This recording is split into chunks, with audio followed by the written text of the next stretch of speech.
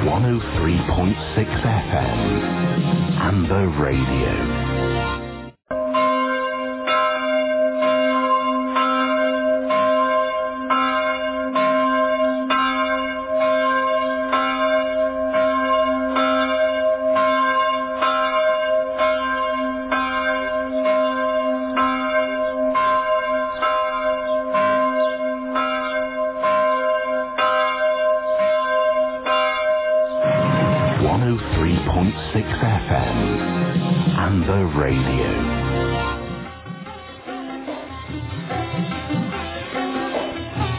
سونے دوستو بائبل دیا کتاباں زبور دی کتاب ساریاں نالوں ودیا ہے جڑیاں خدا دی استد وچ لکھیاں گئیاں.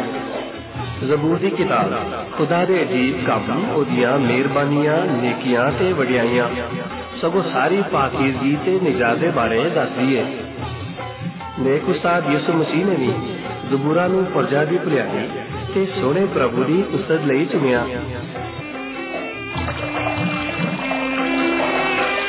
پانی دے سوتیاں دی ہرنی ہو جوں ترہائی. پانی دے سوتیاں دی ہرنی ہو جوں ترہائی. تو میری تے میرا پا تیری تہائی آئی.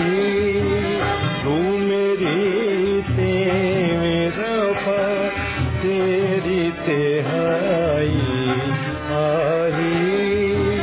پانی دے سوتیاں دی ہرنی ہو جوں ترہائی.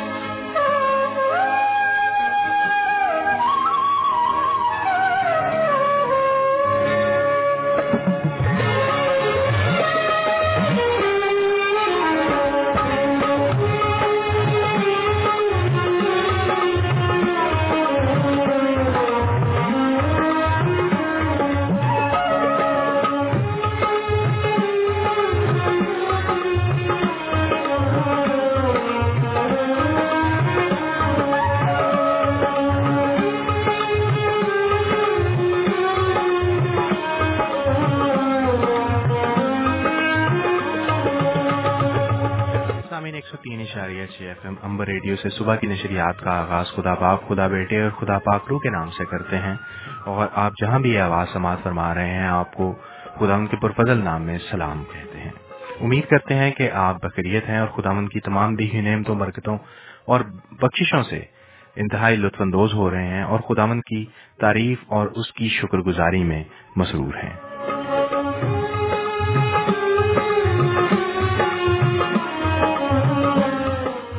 سامعین آپ کو بتاتے چلیں کہ اس وقت جو پروگرام آپ کے لیے پیش خدمت ہے اس کا نام خدا کی آواز ہے، جو ہر اتوار کی سحر 8 بجے سے لے کر 10 بجے تک آپ کی خدمت اقدس میں پیش کیا جاتا ہے. یہ وہ پروگرام ہے جو 3 साल से ज्यादा के अरसे से लगातार जारी है। और ये एपिसोड आपके लिए जो आज पेश की जा रही है, ये खुदा की आवाज प्रोग्राम का 158वां मुसलसल प्रोग्राम है जो आपकी खिदमत में पेश किया जा रहा है। इसके साथ साथ सामीन आपको ये भी बताते चलें कि ये प्रोग्राम आपके लिए आपका ये पेशकार जिसे आप रुमेल परवेज नूर के नाम से जानते हैं, और इसके साथ साथ हमारे साथी पेशकार जनाब यूनुस गिल पेश करते हैं, जो इस वक्त हमारे साथ स्टूडियो में मौजूद हैं। हम उन्हें भी स्टूडियो में खुशामदीद कहते हैं और गुड मॉर्निंग कहते हैं। यूनुस साहब, गुड मॉर्निंग एंड खुशामदीद। जी रुमेल जी, आपको भी गुड मॉर्निंग और सुबह का सलाम आपको पहुंचे, और सभी सुनने वालों को मैं आदाब अर्ज करता हूं इस मोहब्बत और प्यार में कि आप सब खैर आफियत से होंगे और खुदावंद के फजल से हमारा साथ भी दे रहे होंगे। यूनुस साहब, 158वां प्रोग्राम है आज। मैं एक बहुत अरसे से हम प्रोग्राम के जो नंबर हैं वो नहीं बताते अपने सामीन को, लेकिन यही बताते हैं कि हर इतवार की सुबह किया जाता है, तो आज थोड़ा सा मुख्तलिफ सा महसूस हो रहा है कि 158वां प्रोग्राम, मुसलसल प्रोग्राम। जी बिल्कुल रुमेल जी, आपने ठीक कहा कि ये 158 प्रोग्राम है, लेकिन ये 158वां जो 58वां जो प्रोग्राम है 158 ये प्रोग्राम है। रियली मैं जब आप अनाउंस कर रहे थे, चूंकि पिछले एतवार हमने एनिवर्सरी 3 साल हम बनाई इसकी, तो अब आप जब अनाउंस कर रहे थे तो मैं यही सोच रहा था, ऐसे लग रहा है जैसे कल ही हमने शुरू किया हो इसे। वो इसलिए जब मैंने भी 158 बोला तो मैंने भी एक दफा दोबारा कंप्यूटर की जानिब देखा कि क्या मैं ठीक फिगर बोल रहा हूँ, क्या नंबर ठीक बोल रहा हूँ। 158वां प्रोग्राम। हाँ बिल्कुल रुमेल साहब, और रियली ऐसा अच्छा लगा खुदावंद की दिल से। उसी वक्त मैंने शुक्रगुजारी की कि खुदाया अच्छा तूने हमारा साथ दिया, और बहुत दफा आजमाइशें और ऊंच त्रौ चढ़ाव आता रहा, लेकिन खुदावंद का शुक्र हो कि हम इस पे चलते रहे और खुदावंद ने हमें बरकत दी। यही नहीं कि प्रोग्राम में और भी घरेलू जिस्मानी रूहानी बरकतें हमें अता की खुदावंद ने। यूनुस साहब, आपको अगर याद हो तो गुज़िश्ता प्रोग्राम में जो पिछला प्रोग्राम था हमारा, उसमें आदिल ज़रीन साहब ने हमें कॉल किया, उन्होंने भी यही सवाल किया था कि क्या उतार चढ़ाव रहा, और हमारा जवाब यही था कि मद्देनजर तो आते रहते हैं। समुद्र की भी यही खूबसूरती है कि लहरों में मद्देनजर आते हैं। बिल्कुल। तो आम जिंदगी की भी यही खूबसूरती है कि उतार चढ़ाव आते रहते हैं। और बिल्कुल रुमेल जी, ठीक कहा आपने, बहुत आप प्रवानगी से बात कर रहे हैं और खूबसूरत लगी। मैंने बीच में कथा कलामी के लिए माजूर चाहता हूँ। और जब ये उतार चढ़ाव, ऊंच नीच, दिन रात ना हो तो एक साकत चीज की अहमियत नहीं रहती। बिल्कुल, वो बिल्कुल एक बेजरर सी हो जाती है। जब वो उसके अंदर हरकत होती है ना, तो जिंदगी नजर आती है। जब जिंदगी नजर आती है तो खूबसूरती नजर आती है। जब खूबसूरती नजर आती है तो दिल को भी अच्छी लगती है और खुदा की तारीफ करने को भी दिल चाहता है। बेशक। तो और यूनुस साहब सुनाइए, क्या सरगर्मियां हैं आजकल? रुमेल जी, सरगर्मियां तो बस आजकल गर्मियां हैं, अच्छी लग रही हैं। और कल आपने हटा दिया और गर्मियां रख ली हैं। क्योंकि ये वीकेंड बहुत अच्छा गुजरा और बड़ा फारिग होकर रिलैक्स होकर गुजारा और मजा आया। इसलिए कि मैंने एक टॉपिक था मेरे पास, उस पर मैं सोच रहा था, रिलैक्स पर। तो हम क्या करते हैं कि जब हमारा वीकेंड होता है, जब छुट्टी होती है, या वैसे वीकेंड के अलावा भी छुट्टी होती है, तो हम उसमें अपने आप को इतना बिजी कर लेते हैं कि वो हमारे पास छुट्टी नहीं रहती, वो भी काम में ही शामिल हो जाती है। होम वर्किंग डे हो जाता है। लेकिन इस दफा मैंने कोशिश की, मैंने कहा चलो ज्यादा नहीं तो महीने में एक वीकेंड ऐसा गुजारना चाहिए जिसमें मुकम्मल रिलैक्स हो घर में, बच्चों के साथ उठो बैठो बात शात करो, है ना, और कोई छोटी मोटी खाने पीने की चीजें सामने हो, ऐसे गपशप में वो गुजारो। और गुजारा अच्छा लगा और मजा आया। थैंक यू गॉड आपका कि आपने हमें ये मौका दिया। बेशक। और यूनुस साहब, खाने पीने की सरगर्मियां कैसी चल रही हैं? खाने पीने की आजकल तो खाने पीने में तो बस ऐसे ही चलता रहता है, और इसलिए खाना पीने में एंजॉय करना चाहिए क्योंकि ये सारी चीजें खुदा ने इंसान के लिए बनाई हैं। और खुदावंद, क्योंकि गर्मियों के मौसम में बहुत सारी सरगर्मियां जो हैं वो तो बाहर बैठ के खाने पीने में होती हैं और अच्छा लगता है। और खाना पीना भी उस हद तक कि आप उसमें कहीं एतदाल से बढ़कर खाकर कहीं आजमाइश में ना पड़ जाएं। सही, उस आजमाइश से बचना चाहिए क्योंकि बहुत दफा हम बिब्लिकली भी हम रेफरेंसेस देखते हैं, हमें शहादतें मिलती हैं और दुनियावी तौर पर भी हमारे सामने भी ऐसे हैं कि इंसान इसी लालच में पड़कर बहुत सारी आजमाइशों में गिर जाता है। जब आजमाइशों में गिरता है तो गुनाह में चला जाता है, और गुनाह में गिरता है तो जिंदगी से दूर चला जाता है, खुदा से दूर चला जाता है। اور پھر جب گناہ میں گر جاتا ہے تو پھر اسے خداوند یسوع المسیح کی ضرورت ہوتی ہے تاکہ وہ باہر نکلے. اور خداوند یسوع المسیح کی باتیں ہی کرنے کے لیے ہم آپ کے پاس یہاں بیٹھے. یونس صاحب اگر آپ اجازت دیں تو بریک کا ٹائم ہوتا جا رہا ہے. ہم کمرشل بریک کو پروگرام کا حصہ بنائیں جس کے بعد میں واپس آ کر پھر بات چیت کو یہیں سے شروع کریں گے. آزمائش کی ہم بات چیت کر رہے ہیں اور یونس صاحب کے ساتھ گپ شپ بھی لگ رہی ہے اور امید کرتے ہیں کہ پادری صاحب بھی تب تک ہمارے ساتھ اسٹوڈیو میں موجود ہوں گے. تو اجازت دیجیے کہ ہم ایک کمرشل بریک کو پروگرام کا حصہ بنا سکیں. 24 hours a day, 103.6 FM, Amber Radio, the Amber Radio Breakfast Show. Call Amber Radio on 01922 722 707.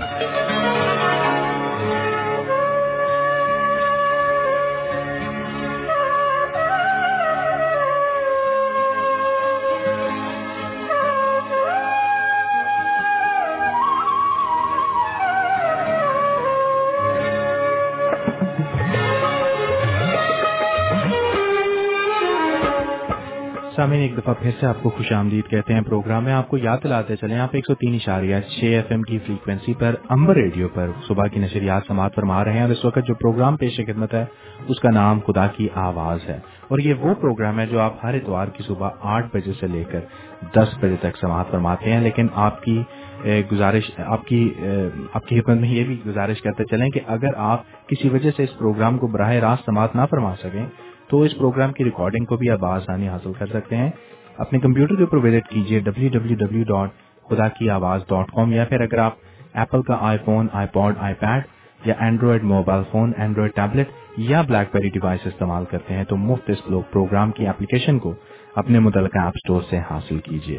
اس کے ساتھ ساتھ سامعین کرام آپ کو یہ بھی بتاتے چلیں کہ عزت مآب جناب پادری لوتھر فیاض سیمل ہمارے ساتھ اسٹوڈیو میں موجود ہیں جنہیں ہم گڈ مارننگ کہتے ہیں اور خوش آمدید کہتے ہیں. شکریہ رمیل صاحب اس پرتپاک استقبال کے لیے. میں آپ کی خدمت میں بھی یونس صاحب کی خدمت میں اپنے تمام سننے والوں کی خدمت میں وہ سلامتی پیش کرتا ہوں جس کے بارے میں خداوند یسوع مسیح نے کہا تھا کہ تمہاری سلامتی ہو. تو خداوند آج بھی سلامتی بھیجتا ہے اپنے خادموں کے ذریعے سے. آپ سب کی سلامتی ہو اور یہ خوبصورت اتوار کی صبح آپ سب کو بڑی مبارک ہو. آپ کو بھی آمین. اور پانچ صاحب کیسے مزاج ہیں آپ کے؟ میں یونس صاحب سے بھی پوچھ رہا تھا کہ کیا سرگرمیاں چل رہی ہیں تو انہوں نے سر ہٹا دیا اور گرمیاں رکھ لی. یہ تو ٹھیک بات ہے. تو آپ کبھی کبھی سر کو ریسٹ دینی چاہیے اور گرمی کو کام کرنے دینا چاہیے. ایسے چلیں یونس صاحب کیونکہ یہ سرد ملک ہے نا تو جب یہاں گرمی آتی تو پھر سر کو آرام دینا چاہیے تاکہ جسم گرمی سے محفوظ ہو سکے. یہ بھی صحیح ہے. سر کو آرام دینے کے کہ سوچنے سمجھنے کی فکر یہ وہ سب سے آزاد.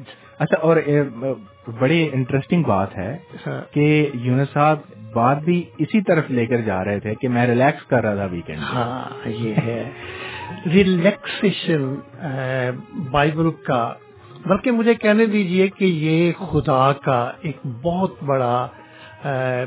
بڑی نعمت ہے جو کہ خدا تعالیٰ نے انسانوں کو دی ہے. 6 دن تک خدا تعالیٰ نے کام کیا، بہت کام کیا. یہ ساری آسمان زمین یہ ساری کائنات بنائی اور 7ویں دن کیا ہے آپ کو پتہ ہی ہے کیا ہوا، ریسٹ.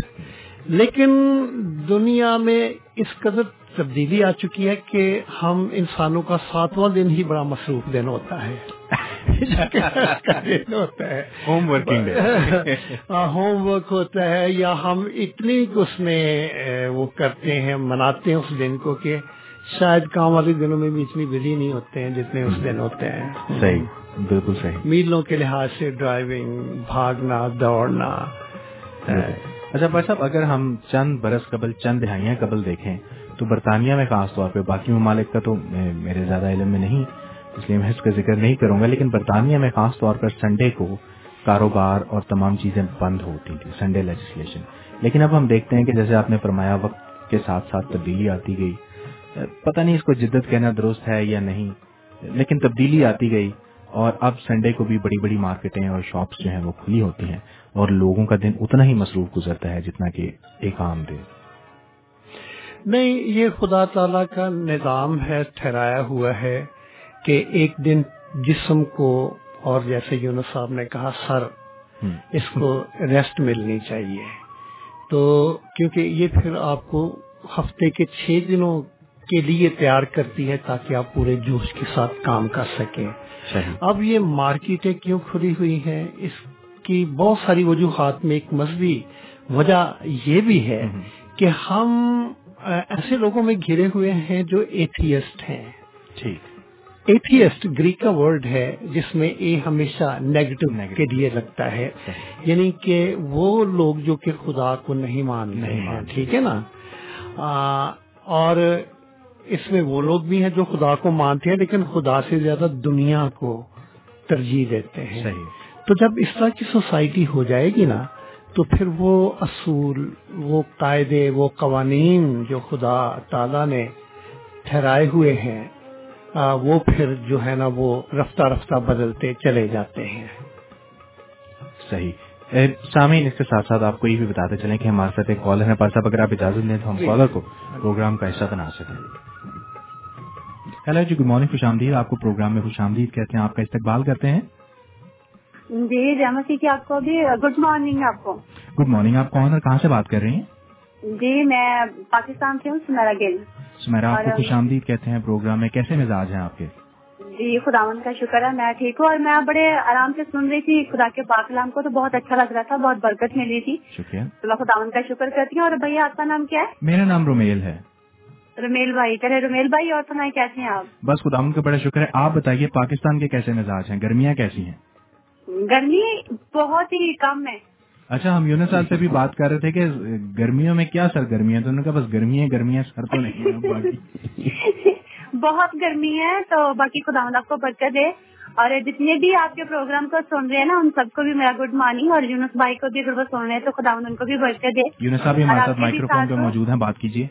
और सुमेरा जी, जेएमसी की गुड मॉर्निंग आपको। कैसी हैं आप? जी खुदावंद का शुक्र है। यूनुस भाई मैं ठीक हूँ, शुक्र है खुदा बाप का।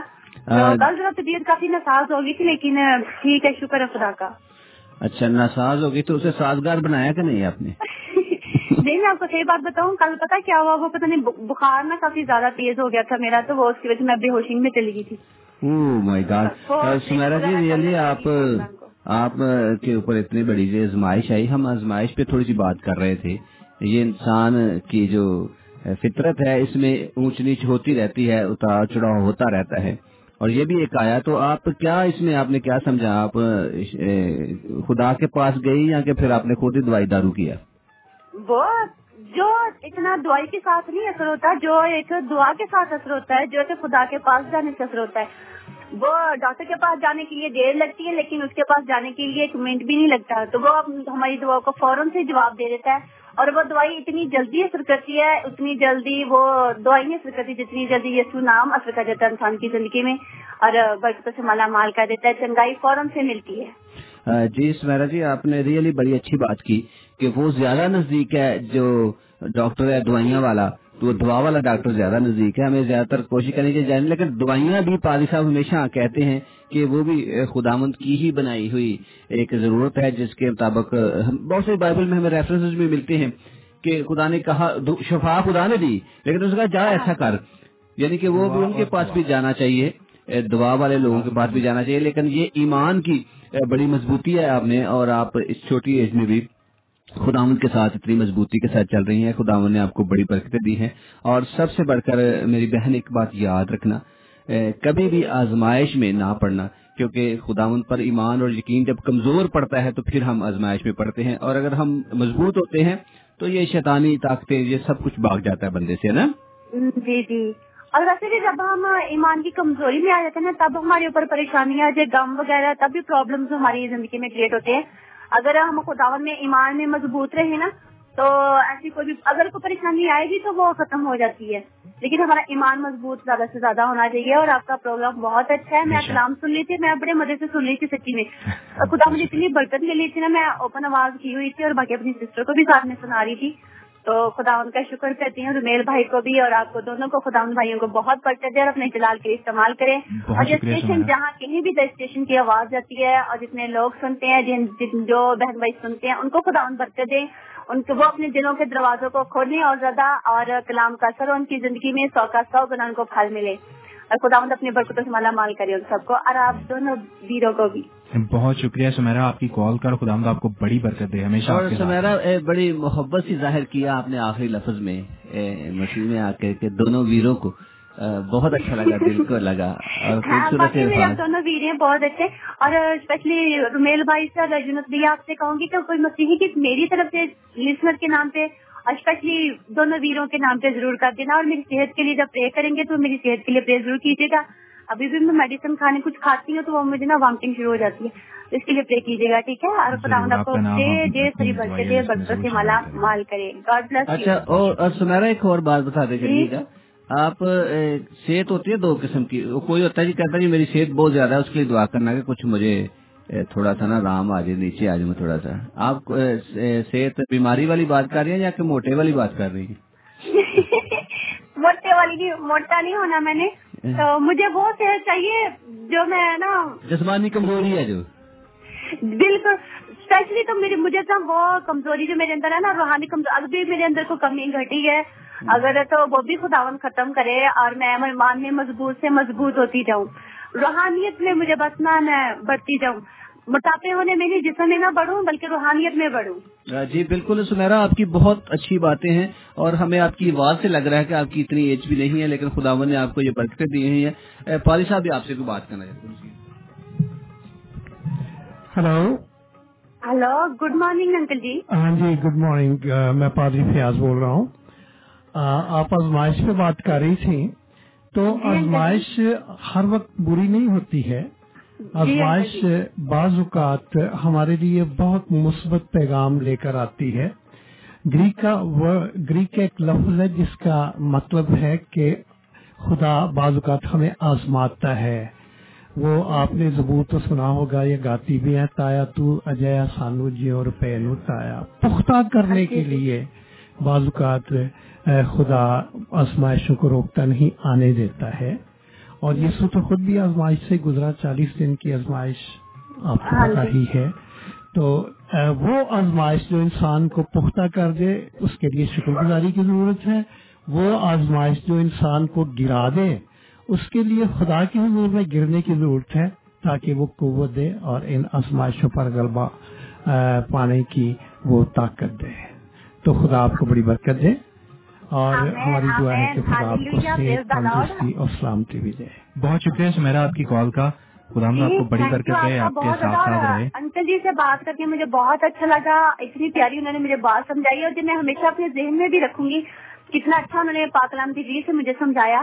तो खुदावंद उनको बहुत बरकत दे और इसी तरह खुदावंद के पाक कलाम को दुनिया के हर कोने तक पहुंचाते रहें और जो भी सुने, जिस तरह मैंने आज बरकत पाई है सभी सुने और सभी बरकत पाए। खुदावंद का थैंक्स करती हूँ और मेरी तरफ से सॉन्ग इनके नाम पे भी वो मसीही गीत लगा दीजिएगा। यूनुस भैया और रोमेल भाई को भी थैंक्स और अंकल जी को भी। God bless. जरूर, अपना ख्याल रखिएगा। खुदा हाफिज।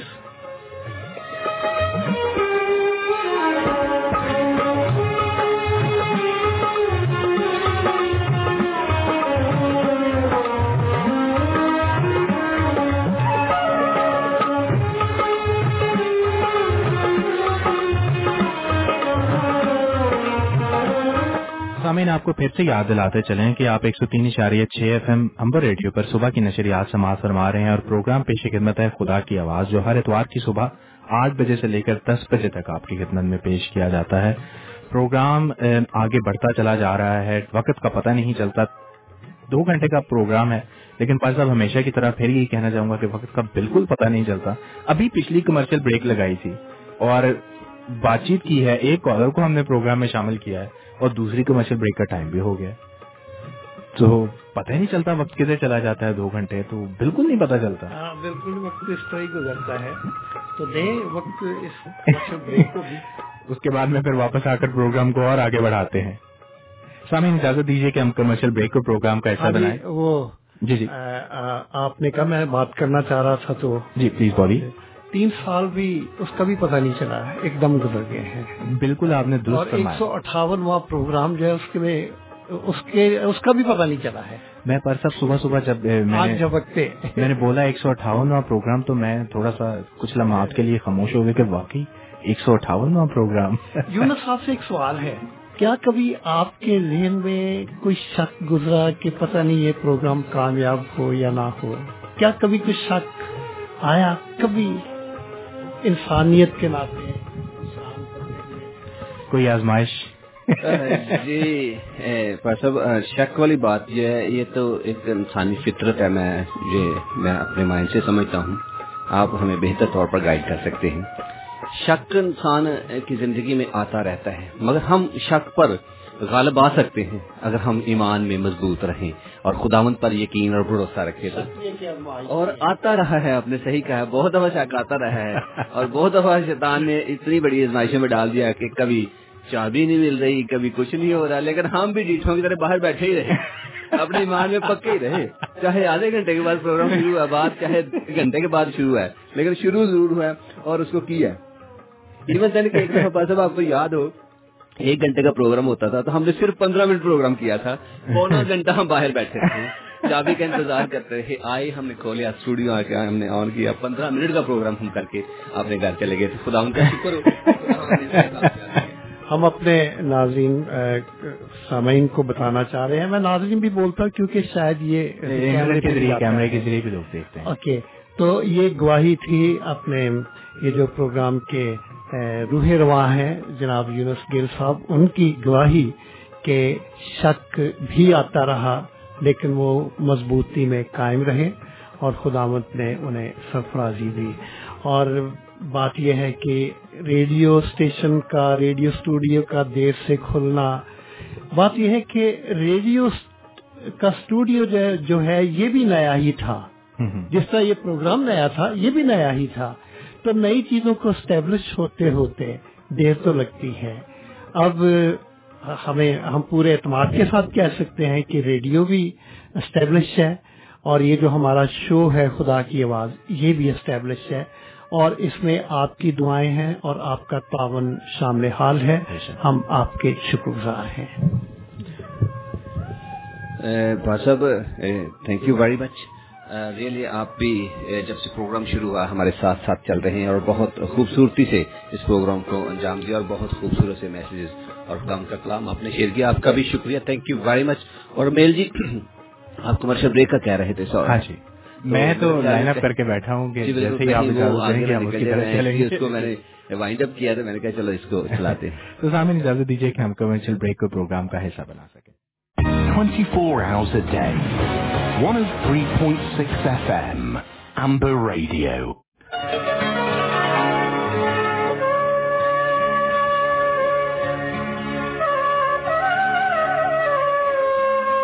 एक दफा फिर से आपको खुशामदीद कहते हैं। प्रोग्राम में 103.6 FM अम्बर रेडियो पर प्रोग्राम जारी है, खुदा की आवाज, और आज 158वां प्रोग्राम है।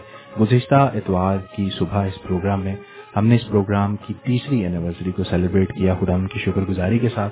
और यूनुस साहब आपको ये भी बताता चलूं कि वो तस्वीर जो इंटरनेट के ऊपर, फेसबुक के ऊपर लगाई गई थी वो लोगों ने बड़ी पसंद की हैं और खास तौर पे आपकी और पाल साहब की तस्वीर के ऊपर तो काफी कमेंट्स भी आए हैं।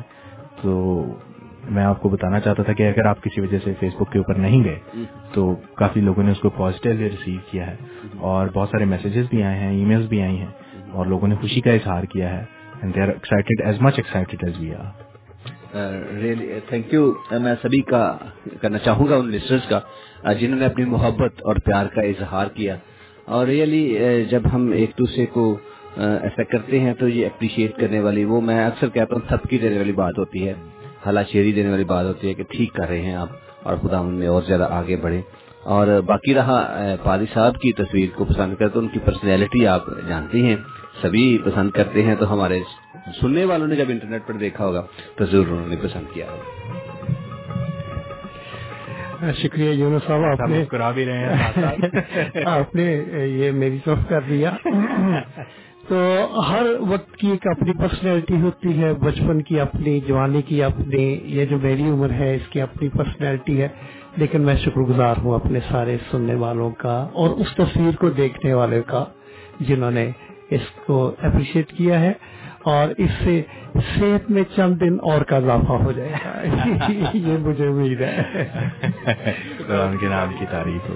तो सामीन चलते हैं प्रोग्राम के अगले और सबसे अहम हिस्से की जानिब। جو کہ خدا کی آواز کا حصہ ہے. خدا کی آواز پروگرام میں خدا کی آواز کا حصہ جو ہمارے لیے فارغ صاحب کلام کو کھولتے ہیں اس حصے میں, اور خدا کے کلام میں سے ہم بہت ساری نئی چیزوں کو سیکھتے ہیں, یا ایسی چیزوں کو بھی سیکھتے ہیں جن کے بارے میں ہم شاید پہلے ہی جانتے ہیں, لیکن ہمیں بار بار ان چیزوں کی آگاہی کی ضرورت ہوتی ہے. اور ہم خدا کا شکر کرتے ہیں اس پروگرام کے لیے اور دیگر ایسی چیزوں کے لیے بھی جو ہمیں بارہا یاد کرواتی ہیں کہ ہمیں اپنی زندگی کو کیسے گزارنا ہے. تو چلیے چلتے ہیں فارغ صاحب کی جانب. سامعین اور ناظرین, آپ سب کو اس پروگرام میں خوش آمدید. خصوصیت کے ساتھ خدا کی آواز ریڈیو شو میں میں صدق دل سے اس بات کا اعتراف کرتا ہوں کہ مجھے اسٹوڈیو میں دو آوازیں بڑی پسند ہیں. ان میں بڑی مردانہ سی جھلک پائی جاتی ہے, یونس گل صاحب کی اور رومیل صاحب کی آواز. شکریہ. اور میں اسی آواز میں پاک کلام کے دو حصے آپ کی خدمت میں پیش کرنا چاہتا ہوں. پہلا ہے زبور 77 سام نمبر 77 اور اس کی ورسز ہیں 1 سے لے کر 9 تک, اور دوسرا ہے یعقوب کا عام خط اور اس کا پہلا باب اور اس کی 2 آیت سے لے کر 8 آیت تک. میں درخواست گزار ہوں کہ یونس صاحب زبور کی کتاب میں سے تلاوت کریں اور رومیل نور صاحب یعقوب کے خط کی پہلے باب کی 2 سے لے کر 8 آیت ہمارے لیے پڑھیں. سامعین, خداوند کے زندہ پاک کلام میں کچھ یوں لکھا ہے, میں بلند آواز سے خداوند کے حضور فریاد کروں گا, خدا ہی کے حضور بلند آواز سے, اور وہ میری طرف کان لگائے گا. اپنی مصیبت کے دن میں نے خداوند کو ڈھونڈا, میرے ہاتھ رات کو پھیلے رہے اور ڈھیلے نہ ہوئے, میری جان کو تسکین نہ ہوئی. میں خدا کو یاد کرتا ہوں اور بے چین ہوں, میں واویلا کرتا ہوں اور میری جان نڈھال ہے. تو میری آنکھیں کھلی رکھتا ہے, میں ایسا بےتاب ہوں کہ بول نہیں سکتا. میں گزشتہ ایام پر یعنی قدیم زمانے کے برسوں پر سوچتا رہا, مجھے رات کو اپنا گیت یاد آتا ہے. میں اپنے دل میں ہی سوچتا ہوں, میری روح بڑی تفتیش میں لگی ہے. کیا خدا ہمیشہ کے لیے چھوڑ دے گا؟ کیا وہ پھر کبھی مہربان نہ ہوگا؟ کیا اس کی شفقت ہمیشہ کے لیے جاتی رہی؟ کیا اس کا وعدہ ابا تک باطل ہو گیا؟ کیا خدا کرم کرنا بھول گیا؟ کیا اس نے قہر سے اپنی رحمت روک لی؟ خدا اس کے زندہ پاک کلام کا پڑھا اور سنا جانا ہم سب کے لیے باعث برکت ہو. آج کی دوسری تلاوت عہد جدید میں سے نئے عہد نامے میں سے یعقوب کا خط, اس کا پہلا باب, اس کی 2 سے 8 آیات تک. خدا کے پاک کلام میں یوں مرقوم ہے, اے میرے بھائیو, جب تم طرح طرح کی آزمائشوں میں پڑو تو اس کو یہ جان کر کمال خوشی کی بات سمجھنا کہ تمہارے ایمان کی آزمائش صبر پیدا کرتی ہے, اور صبر کو اپنا پورا کام کرنے دو تاکہ تم پورے اور کامل ہو جاؤ اور تم میں کسی بات کی کمی نہ رہے. لیکن اگر تم میں سے کسی میں حکمت کی کمی ہو تو وہ خدا سے مانگے, جو بغیر ملامت کیے سب کو فیاضی کے ساتھ دیتا ہے, اس کو دی جائے گی. مگر ایمان سے مانگے اور کچھ شک نہ کرے, کیونکہ شک کرنے والا سمندر کی لہر کی مانند ہوتا ہے جو ہوا سے بہتی اور اچھلتی ہے. ایسا آدمی یہ نہ سمجھے کہ مجھے خداوند سے کچھ ملے گا. وہ شخص دو دلا ہے اور اپنی سب باتوں میں بے قیام. خداوند کی تلاوت اور اس کی سماعت پر خداوند کی خاص برکت ہو. خداوند آسمانی باپ, ہم تیرے پاک کلام کو کھول چکے ہیں تاکہ زندگی کی باتیں حاصل کریں. خداوند تو ہماری روحانی خوراک کا چارہ کر, اور خداوند ہم اس خوراک سے سیر اور آسودہ ہوں. یسوع نام کا وسیلہ دے کر مانگتے ہیں, آمین. دیکھتے دیکھتے 158 ریڈیو شو یا اس پروگرام تک پہنچ چکے ہیں, اور 158 تک پہنچنے کے لیے جیسے کہ یونس صاحب نے کہا کہ انسانی جبلت बहुत से मद्दोजहद से होकर गुजरी है। कभी इरादे की पुख्तगी, कभी आगे बढ़ने की जदोजहद, शायद कभी बेहौसला होने की कैफियत या हौसला शिकनी, और कभी हौसला मंदी, और इन तमाम में कभी शक कि न जाने इस प्रोग्राम की पजीराई होगी या नहीं होगी, या कितने दिन चलेगा, या कैसा होगा, इसकी नौयत क्या होगी। 158 प्रोग्राम के लिए हमने जिस मौजू का इंतखाब किया है वो है शक। यूनुस साहब ने कहा कि शक इंसानी जिंदगी का एक हिस्सा है, और ये वाकई ठीक है। शक दुनियादार लोग भी करते हैं, शक रूहानी लोग भी करते हैं, शक नौजवान भी करते हैं, शक जवान भी करते हैं। शक हर मर्दो जन की जिंदगी का एक अटूट हिस्सा है, और बाज़-औक़ात सारी जिंदगी हम किसी न किसी शक का शिकार रहते हैं, और बुरे तरीके से शक की ये उफ़रियत हमें अपने पंजे में जकड़े रहती है।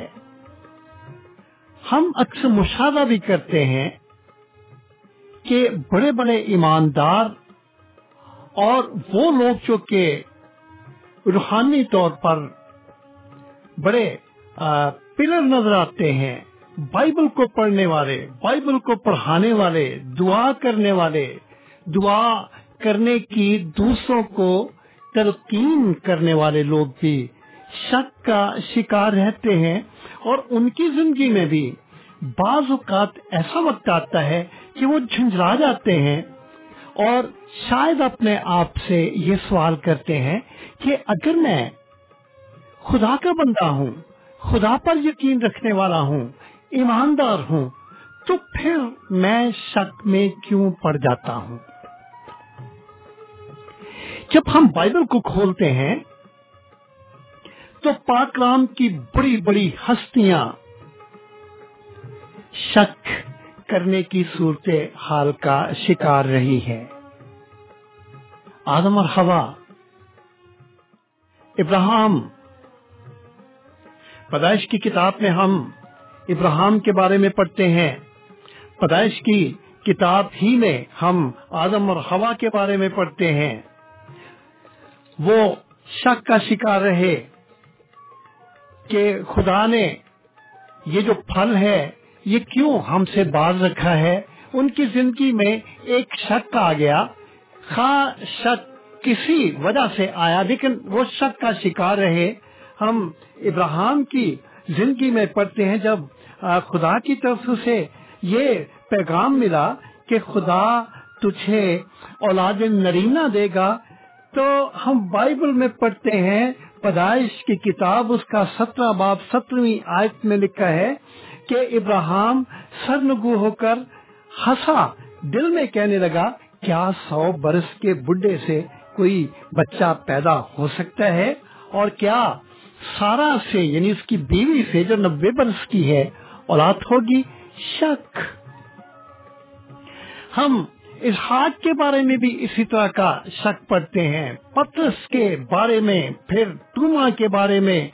एक लंबी फहरिस्त है जिसके लिए बहुत वक्त चाहिए कि एक उस शख्सियत के बारे में बात की जाए जो कि कभी ना कभी किसी ना किसी वक्त शक का शिकार रही है, और जो बाइबल मुकद्दस में बड़ी नुमाया हस्तियां हैं।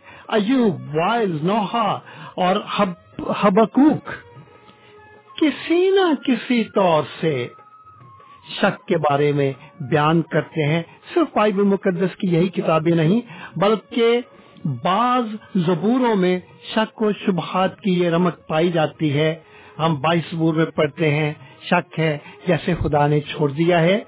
और फिर अभी ये जो ज़बूर नंबर 170 आपके सामने तिलावत किया गया है, और उसकी पहली 9 आयात, यहाँ पर भी शक का जो एक साया है वो हम देखते हैं।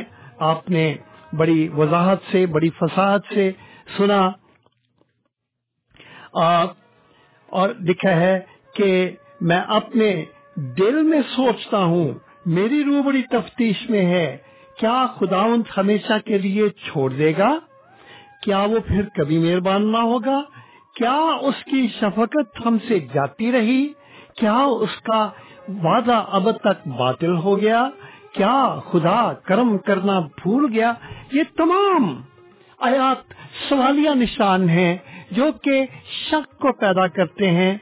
चनाचे बेशुमार काफी बहुत ज्यादा ज़बूर हैं जिनमें के शक जो है उसकी रमक पाई जाती है कि जैसे वो सोच होना चाहिए वैसा नहीं हो रहा है। जब हम शक लफ्ज पर गौर करते हैं तो हम इसको 3 दर्जों में या 3 कैटेगरीज में तकसीम कर सकते हैं।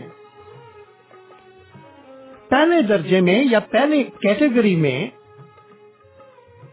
ऐसे शक हैं जिनका ताल्लुक अक्ल व दानिश से, फहम से या ज़हन से होता है। या हम कह सकते हैं कि ये अक्ल व दानिश के या ज़हनी शक हैं। ये किस तरह के शक होते हैं? ये ऐसे शक हैं जो कि गैर मसीही लोगों की तरफ से उठाए जाते हैं। मिसाल के तौर पर जब वो इस बात पर शक करते हैं कि पाक कलाम जो कि खुदा की तहरीरी आवाज है, क्या ये वाकई खुदा का कलाम है? क्या वाकई खुदा पाक कलाम के जरिए से बोलता है? और अंबर रेडियो पर खुदा की आवाज का ये जो प्रोग्राम करते करते, शो करते करते 158 शो तक, प्रोग्राम तक आप पहुंचे हैं, और ये जो हर इतवार को आकर कहते हैं कि खुदा की आवाज है, तो क्या ये वाकई खुदा की आवाज है? ये एक शक है जो कि उन लोगों की तरफ से पाया जाता है जो कि गैर मसीही नहीं, ये मसीही लोगों की तरफ से भी हो सकता है जो कि अपने मसीही शबरोज में इतने मजबूत नहीं हैं। ये अक्ल दानिश के या ज़हनी या ईमानी शक हैं। और मैंने आपकी खिदमत में अर्ज किया कि वो लोग जो कि गैर मसीही हैं ये उनकी तरफ से उठाए जाते हैं, या जो कि नाम निहाद मसीही हैं उनकी तरफ से भी, कि क्या मसीह खुदावंद जिसे अक्सरियत हजरत ईसा कहती है, क्या वो वाकई खुदा के बेटे हैं? शक। और फिर ये भी शक कि क्या वो यानी हजरत ईसा रब्बुल मसीह जिन्हें अक्सरियत हजरत ईसा इस्लाम से पुकारती है, कि क्या वो वाकई मर गए? एक नबी मर सकता है और फिर मरने के बाद वो जिंदा हो गए? ये अक्ली शक है। दानिश से इनका ताल्लुक है, फहम से ताल्लुक है, ज़हन से ताल्लुक है, चनाचे ये अक्ली या ज़हनी शक है। ये पहली कैटेगरी है। मैं इन्हें पहली कैटेगरी में लेकर आता हूँ, शामिल करता हूँ। दूसरे शक की किस्म है या कैटेगरी है रूहानी शक, जिनका ताल्लुक रूह से है। ऐसा शक करने वाले लोग मसीही सोसाइटी में, जिसे हम कलीसिया कहते हैं, उसमें पाए जाते हैं कि क्या मैं वाकई मसीही हूं? मसीही तो मैं कहलाता हूं, लेकिन कभी कभी उनकी जिंदगी में ये शक सर उठाता है कि उन्हें सोचने पर या अपने से सवाल करने पर मजबूर करे कि क्या मैं वाकई मसीही हूं, रूहानी शक, या क्या मैं वाकई ईमानदार हूं। मसीही ईमानदार होता है तो अगर मैं मसीही हूं, पहला शक क्या है कि क्या मैं वाकई मसीही हूं, फिर दूसरा कि अगर मैं मसीही हूं तो क्या मैं वाकई ईमानदार हूं। रूहानी शक, क्या दुआ में इतनी कुव्वत है, ये एक सवाल शक के तौर पर ज़हन में उभरता है। या फिर क्या मैं गुनाहगार हूं या मैं बेगुनाह हूं, ये शक है। चुनांचे ये शक की दूसरी कैटेगरी है जिसे मैं कहता हूं कि रूहानी शक। फिर एक और कैटेगरी है जो कि हालात के हवाले से हम देखते हैं। हालात के हवाले से कुछ बातें हैं जो कि शक के तौर पर उभरती हैं और इनका सिलसिला काफी लंबा होता है। और इस सिलसिले में एक लफ्ज बड़ा आम होता है और वो है क्यों। हालात, अगर किसी का कोई बच्चा इस दुनिया से उठ गया है तो एक शक, क्यों मेरा ही बच्चा क्यों गया है। अगर कोई मुल्क मुख्तलिफ तरह के खदशात का शिकार है, दहशत गर्दी का शिकार है, शक के क्यों, यहाँ ही दहशत गर्दी क्यों है, यहाँ ही दहशत गर्द क्यों पाए जाते हैं, यहाँ ही महंगाई क्यों है। और अगर शादी चलते चलते नाकाम हो चुकी है तो क्यों, मेरी ही शादी क्यों नाकाम हुई है। और अगर अच्छा काम नहीं है, अच्छा घर नहीं है, अच्छा रहन सहन नहीं है, फिर शक कि क्यों, ऐसा क्यों है। और अगर कोई मुसीबत आ गई है, कोई परेशानी है, कोई फिक्रमंदी है जिसका शिकार हुए हैं, तो फिर एक और सवाल आता है जो कि शक लेकर आता है कि खुदा कहाँ था जब ये मुझ पर मुसीबत आई थी। खुदा कहता है कि मैं तुम्हारे साथ हूँ, मैं इस मुसीबत में से गुजर रहा हूँ। खुदा कहाँ है। खुदा के वजूद पर, खुदा की हस्ती पर, खुदा के रहम पर शक। और इस तरह के सवाल हमारे ईमान और हमारे दर्द और हमारी बेसाख्तगी और हमारी बेबाकी और हमारी जो बागियाना फितरत है उसका मजहर बन जाते हैं। हम इस मजमून पर गौर कर रहे हैं कि अगर मैं ईमानदार हूं तो फिर मैं शक क्यों करता हूं। हमें शक के कुछ और पहलू हैं जिन पर गौर करने की जरूरत है। बहुत सारे लोग हैं जो कि ये ख्याल करते हैं कि शक ईमान के बिल्कुल अपोजिट है, मद्दे मुखालिफ है। जब ईमान है और शक आ जाता है तो ये ईमान का इनहिराफ है, ईमान की नफी है। लेकिन मेरे अजीजों, अंबर रेडियो के इस स्टूडियो से हम खुदा की आवाज के जरिए से आपकी हौसला अफजाई करना चाहते हैं कि अगर आप ईमानदार हैं, और खुदा की तारीफ हो कि आप ईमानदार हैं, और अगर आपके दिल में, ज़हन में, जिंदगी में और आपके हालात आपके अंदर शक को पैदा कर चुके हैं, तो यकीन जानिए ये बेईमानी नहीं है, ये ईमान के खिलाफ नहीं है, ये ईमान का इनकार नहीं है। हरगिज़ नहीं है। ये तो इंसानी जबिल्लत का एक हिस्सा है। इंसानी जबिल्लत खा हम कितने ही मुस्तहकम ईमान के लोग क्यों ना हों, ये जो जबिल्लत है जिसमें शक पाया जाता है वो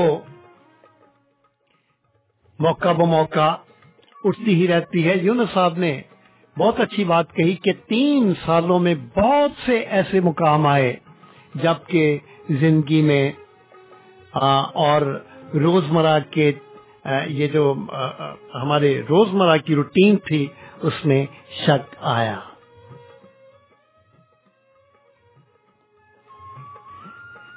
शक इंसानी जिंदगी का हिस्सा है, ये ईमान की नफी नहीं है। उर्दू का बहुत खूबसूरत शेर है, इरादे बांधता हूँ, सोचता हूँ, तोड़ देता हूँ, कहीं ऐसा ना हो जाए, कहीं ऐसा ना हो जाए।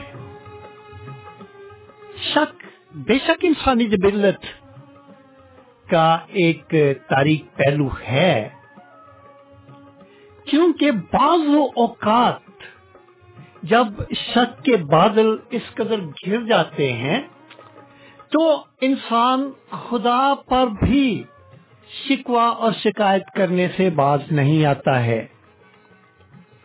अल्लामा इकबाल शायर मशरक की बहुत खूबसूरत नज़म शिकवा, उसके चंद इशार हैं। वो कहते हैं क्यों ज़ियाकार बनूं, क्यों ज़ियाकार बनूं, सूद फरामोश रहूं, फिक्रे फरदा न करूं, महवे गमे दोष रहूं, नारे बुलबुल के सुनूं और हमातन गोश रहूं, हम नवा मैं भी कोई गुल हूं के खामोश रहूं, जुर्रत आमोज मेरी ताबे सुखन ने मुझको, शिकवा अल्लाह से खाकम बदहन है मुझको, कि मेरे मुंह में खाक, खुदा से भी मुझे शिकवा आ गया है। शिकवा इंसानी जबिल्लत का एक ऐसा हिस्सा है कि हमें बाज़-औक़ात ये खुदा से भी शिकवा करने से, शक जो है इंसानी जबिल्लत का ऐसा एक हिस्सा है जो कि खुदा से शिकवा करने से भी हमें नहीं रोक सकता है। लेकिन क्या शक जो है अगर ईमानदार होते हुए भी हमारी जिंदगी में पाया जाता है तो क्या ये कोई गुनाह है? और अगर ये गुनाह है तो क्या इसकी कोई मुआफी है या नहीं है?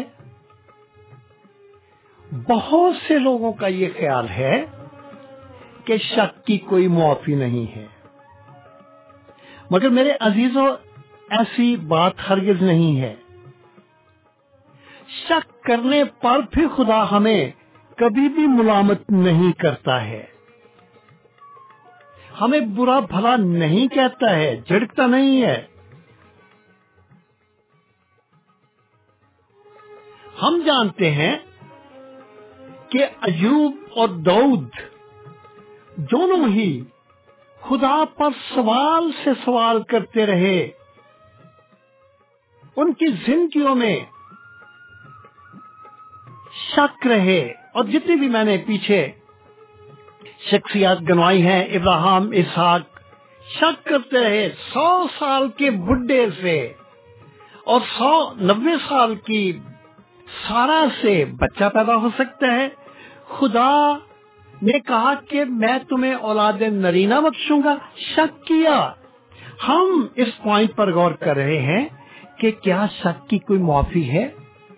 इन बुजुर्गों ने शक किया, नबियों ने शक किया, लेकिन खुदा ने उन्हें कभी भी मुलामत नहीं की। खुदा अजीम खुदा है, इतना अजीम खुदा है कि वो हमारे तमाम शक्कों से और सवालों से बहुत बढ़कर है और बहुत अजीम है। चुनाचे लोगों का यह ख्याल कि शक की कोई मुआफी नहीं और खुदा को یہ ملامت کرنے والی بات ہے یا خدا شک کرنے والے لوگوں کو ملامت کرتا ہے؟ بائبل مقدس جو کہ خدا کا کلام ہے، ہم اس میں پڑھتے ہیں کہ ایسی کوئی بات نہیں ہے، خدا ایسا ہرگز نہیں کرتا ہے۔ پھر بہت سارے لوگوں کا خیال ہے کہ خدا کے ساتھ گلا شکوہ، ایمان کی کمزوری، یعنی اسٹرگلنگ ود گاڈ جو ہے یہ درست نہیں ہے۔ خدا کے ساتھ گلا شکوہ اس بات کی علامت ہے کہ در حقیقت ہمارے پاس ایمان ہے۔ اور میں نے گزرے دنوں ایک کتاب پڑھی، اس میں ایک فقرہ تھا جس نے میری توجہ کو اپنی طرف کھینچا، اور اس میں لکھا تھا کہ ایتھیسٹ،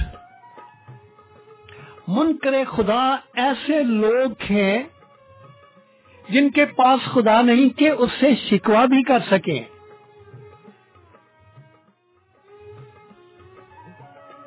خدا کے ساتھ گلا شکوہ اس بات کی علامت ہے کہ در حقیقت ہمارے پاس ایمان ہے، اور پھر اس سے ایک طرح کا ایمان مضبوط ہونا شروع ہو جاتا ہے۔ یا ہم کہہ سکتے ہیں کہ شک ایک طرح کی قوت مدافعت ہے، امیونائزیشن ہے۔ جب ڈاکٹر اسمال پاکس کی ویکسینیشن دیتے ہیں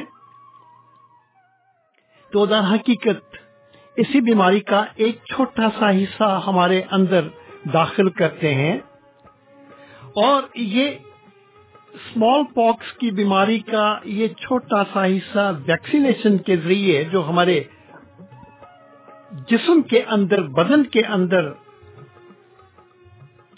وہ چھوڑتے ہیں، یہ ہمارے بدن میں ایک طرح کی قوت مدافعت، بیماری سے لڑنے کی قوت جو ہے وہ پیدا کرتا ہے، تاکہ وہ جراثیموں سے لڑنے کی جو مدافعت ہے اس میں ترقی ہو۔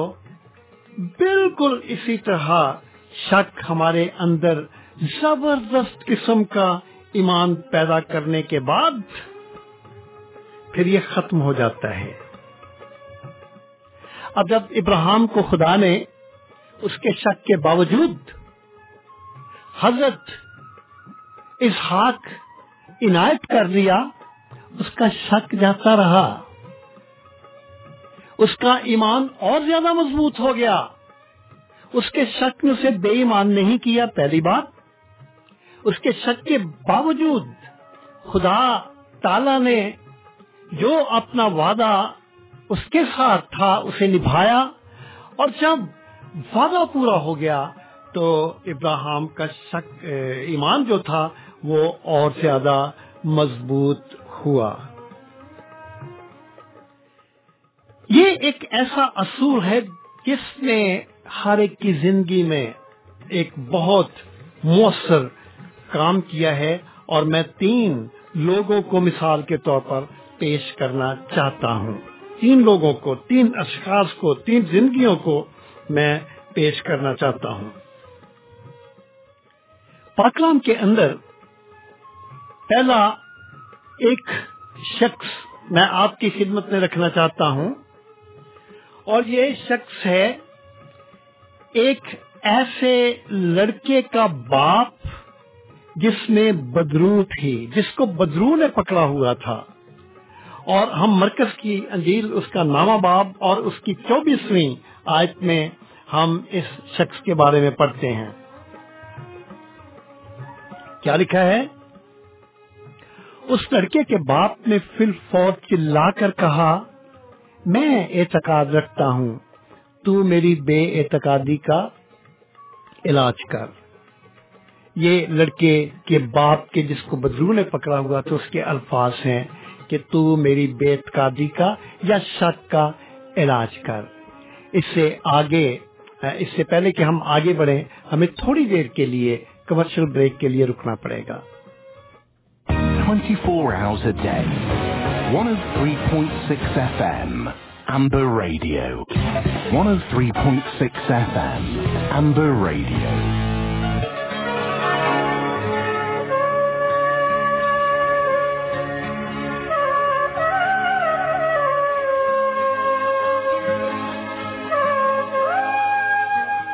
सामने एक दफा फिर से आपको खुशामदीद कहते हैं। 103.6 FM अंबर रेडियो पर प्रोग्राम जारी है खुदा की आवाज, और इस प्रोग्राम में पार साहब बातचीत कर रहे हैं, और इस वक्त बातचीत जारी है शक के ऊपर। और हम दरख्वास्त करेंगे पार साहब से कि जहां से ये सिलसिला मुनक़ता हुआ था वहीं से इसको जारी रखें प्लीज। शुक्रिया रुमेल साहब। सामाईन और नाज़रीन, हम फिर आपको इस पैगाम में खुशामदीद कहते हैं जो कि शक के बारे में है, और हमने इसे उन्वान दिया है कि अगर मैं ईमानदार हूं तो मैं शक क्यों करता हूं। मैंने आपकी खिदमत में 3 मिसालों को पेश करना है, और मैं इसमें एक बाप को आपके सामने लाया हूं जिसका जिक्र मरकज की अंजील में पाया जाता है, और ये बाप है उस बेटे का, उस लड़के का जिसको बदरू ने जकड़ रखा था। और वाकया कुछ यूं है कि ये जो लड़का था ये बचपन ही से बदरू गिरफ्ता था। आप मरकज की अंजील उसके नामे बाप में ये बयान पढ़ सकते हैं। और बदरू बड़े सालों से ये कर रही थी कि लड़के को पकड़ती थी, उसे झंझोड़ती थी, मरोड़ती थी, पटक देती थी, वो कफ भर लाता था, दांत पीसता था, अक्सर उसे आग और पानी में भी इस बदरू में डाला ताकि उसे हलाक करे। और लूका की अंजील के नामे बाप की 39वीं आयत में मुकद्दस लूका इस लड़के की हालत को इंतहाई अरूज के लहजे में बताते हुए या क्लाइमेक्स से उसका बयान करते हुए कहता है कि वो उसे कुचल कर मुश्किल से छोड़ती थी। और ये बाप, इस लड़के का बाप, हर तरह से शिफा के लिए कोशिश करता रहा, और फिर इसे शागिर्दों के पास भी लेकर आया, और वो भी उसे ठीक ना कर सके। अब ये बाप अपने लड़के को यीशु के पास लाता है और उससे कहता है कि अगर तू कुछ कर सकता है तो ये करके हम पर तरस खा, हमारी मदद कर। अगर तू कुछ कर सकता है। शक आया भी है शिफा के लिए, लेकिन शक भी है, और ये छोटा सा लफ्ज है जो कि शक को ज़ाहिर करता है। अगर इस लफ्ज अगर ने इस दुखी बाप के दिल में ईमान और शक को गलत मलत कर दिया, मिलाकर रख दिया। सालों से अपनी मदद के लिए न जाने उसने कितने दरवाजे खटखटाए, और वो हमेशा मायूस ही रहा। शागिर्दों के पास आया, मायूस हुआ, मसीह खुदावन के बारे में और उसके मौजों के बारे में भी सुना, और वो अपने बच्चे को, जैसे कि मैंने आपकी खिदमत में अर्ज किया, कि शागिर्दों के पास लेकर आया, मगर वो भी कुछ ना कर सके। अब जब वो यीशु को कहता है कि तू अगर कुछ कर सकता है तो हम पर तरस खा, हमारी मदद कर, तो उसे अगर कोई ब्लेम कर सकता है तो किस वजह से करेगा? इस वजह से कि उसने शक किया। लेकिन मसीह खुदावन ने फौरन जवाब दिया। हम मरकस 9 बाब और उसकी 23वीं आयत में पढ़ते हैं, जो एतकाद रखता है उसके लिए सब कुछ हो सकता है। जो एतकाद रखता है उसके लिए सब कुछ हो सकता है। वो शिफा जिसकी बाप को ख्वाहिश थी, اس کا دار مدار اس کے اپنے اعتقاد اور ایمان پر تھا. پھر کیا وہ ایمان لایا؟ کیا وہ ایمان لا سکتا تھا؟ اس کے دل سے سچائی ابھری کہ میں ایمان لاتا ہوں، میں اعتقاد رکھتا ہوں، تو میری بے اعتقادی کا علاج کر. ہم 3 بڑی مثبت باتیں اس باپ کے اس جواب میں دیکھتے ہیں. پہلی بات کہ اس نے اپنی ضرورت کو مانا، شفا کی ضرورت کو مانا. اور پھر دوسری بات کہ اس نے شفا کی جو ضرورت تھی اپنے بیٹے کے لیے، جو وہ شفا چاہتا تھا، اس کی ضرورت کو مانا. اور پھر اس نے اس ضرورت کو ایک درست شخصیت کے سامنے، صحیح شخصیت کے سامنے اس ضرورت کو مانا. اور تیسری بات کہ اس نے اس مدد کی درخواست کی جو کہ اسے چاہیے تھی. ایمان تھا. اس نے کہا کہ میں اعتقاد رکھتا ہوں لیکن تو میری بے اعتقاد بھی ہو جاتا ہوں، تو میری بے اعتقادی کا چارہ کر. اور ہم اس شخص کی زندگی میں دیکھتے ہیں ایمان بھی ہے اور شک بھی ہے. ہم اس مضمون پر غور کر رہے ہیں کہ اگر میں ایماندار ہوں تو میں شک کیوں کرتا ہوں. یہ شخص اعتقاد کے ساتھ آیا، ہر جگہ سے مایوس ہوا، ایمان کے ساتھ آیا. لیکن جہاں بھی ہم اس کی زندگی میں، اس کے ایمان میں بڑے گہرے طور سے شک ملا ہوا دیکھتے ہیں، لیکن اس کے باوجود بھی مسیح خداوند نے معجزہ کیا. اور ظاہر ہے کہ ایمان شک سے بڑھ کر ہے.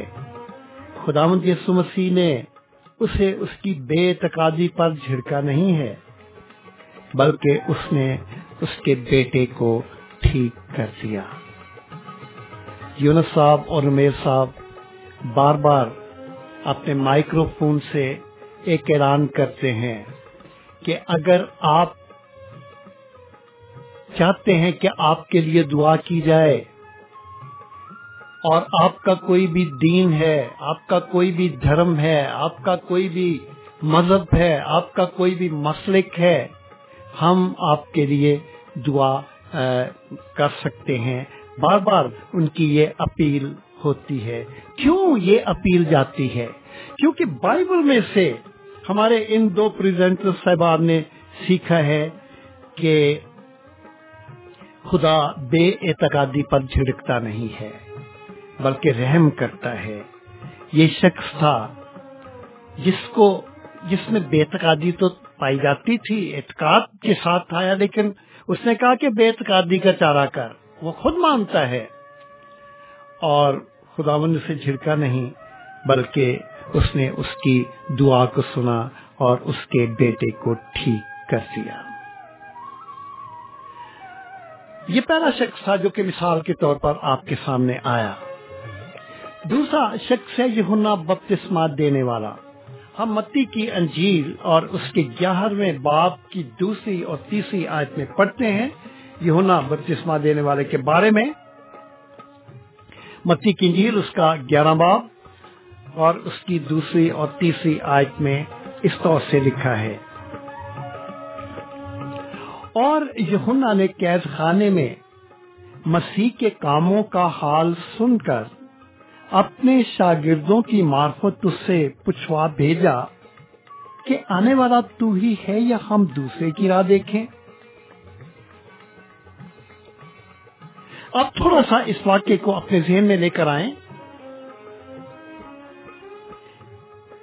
جب یوحنا نے ہیرودیس سے کہا تھا کہ تجھے، ہیرودیس جو کہ بادشاہ تھا اور اس نے اپنے بھائی فلپس کی بیوی ہیرودیاس کو رکھا ہوا تھا اپنی بیوی کے علاوہ، تو یوحنا بپتسمہ دینے والے نے خداداد جرات کے ساتھ،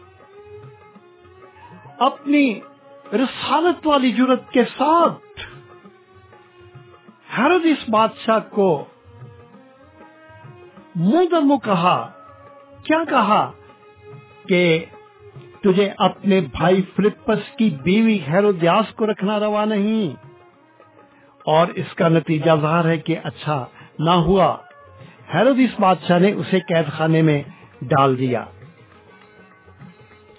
अब जबकि यूहन्ना कैद खाने के अंदर यीशु के बारे में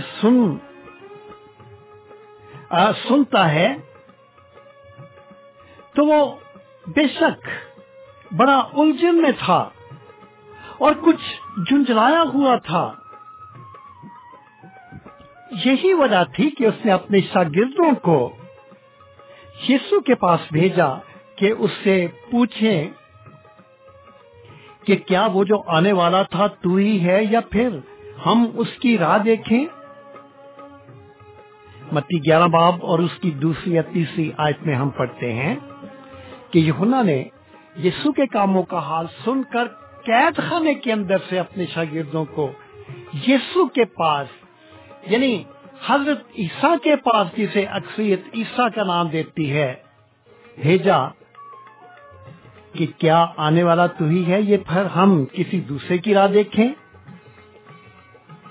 इस बात को समझने के लिए 2 बातों को ज़हन में रखना बहुत जरूरी है।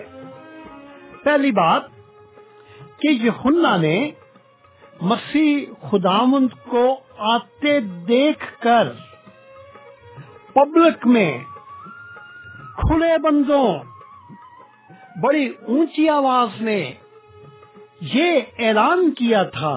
क्या ऐलान था? यूहन्ना 1 बाब और उसकी 29वीं आयत में ये ऐलान पाया जाता है कि देखो ये, यानी यीशु या हजरत ईसा खुदा का बर्रा है जो दुनिया का गुनाह उठाने जाता है। पहली बात कि खुले बंदों यूहन्ना का खुदावंद यीशु मसीह के बारे में ऐलान, और दूसरी बात यूहन्ना 1 बाब और उसकी 34वीं आयत में यूहन्ना कहता है, मैंने देखा और गवाही दी है कि ये खुदा का बेटा मसीह है। शक के बारे में मैंने पहला शख्स आपकी खिदमत में पेश किया, अब दूसरा यूहन्ना है, और यूहन्ना की 2 गवाहियां मैंने आपके सामने रखी हैं। तो यूहन्ना ने ये दोनों बातें कहकर कि ये खुदा का बर्रा है और फिर कि खुदा का बेटा मसीह है, उस किसी तरह की कोई गलती ना की, क्योंकि यूहन्ना जानता था कि जो कुछ वो कह रहा है ठीक वो यीशु है जिसके बारे में वो ये बातें कह रहा था, और लोगों को बता रहा था कि ये वही है जिसको आना था, आ चुका है, और जिसका वो मुनादी करने वाला था। वो लोग जिनको जेल जाने का रूफसा इत्तेफाक है वो जानते हैं कि जेल कितनी तकलीफदेह जगह होती है। ऐसी तकलीफदेह जगह, ईमान बिगाड़ने वाली अंधेरी जगह, और कैद खाने की कैद में होते हुए यूहन्ना नहीं जानता था कि वो कब तक यहाँ पर है, कब यहाँ से छूटेगा, आजाद होगा भी या नहीं, या मारा जाएगा। और इस तरह की सूरत हाल में उसके दिल में भी शक पैदा होना शुरू हो गए, और ये बड़ा दुरुस्त सवाल था जो कि उसने अपने शागिर्दों के जरिए से यीशु को कहलवा भेजा कि क्या तू वही है जिसको आसमान से आना था, या हम फिर दूसरे की राह देखें जो कि आग कर हमें निजात देगा। क्या तू वही है जिसका वादा किया गया था? क्या तू वाकई मौदा मसीह है? क्या तू वही आखिरी नबी है जिसके बारे में कहा गया था? आज यूहन्ना बपतिस्मा देने वाले के दिन वाले हालात नहीं हैं, वो बदल चुके हैं, मगर यूहन्ना वाला सवाल वही है जो कि आज की नस्लें पूछ रही हैं कि ए यीशु, क्या तू वही है? یا ہم کسی دوسرے کی راہ دیکھیں؟ کیونکہ اس دنیا میں تو بڑے اپنے آپ کو دعوے کے ساتھ مسیح موعود کہہ رہے ہیں. کیا تو یہی ہے یا پھر ہم دوسرے کی راہ دیکھیں؟ یوحنا نے بھی یہی سوال کیا. آج بھی یہی سوال پایا جاتا ہے. یسوع کا جواب اس وقت بھی وہی تھا اور آج بھی جواب وہی ہے. کیا جواب ہے؟ یسوع نے یوحنا کو نہ تو جھڑکا، نہ اسے حقیر جانا، نہ اس کی ملامت کی، نہ اسے برا بھلا کہا کہ سب کچھ جاننے کے باوجود تو نے شک کیوں کیا جب اتنے تیرے پاس ثبوت ہے؟ تو نے کیوں شک کیا؟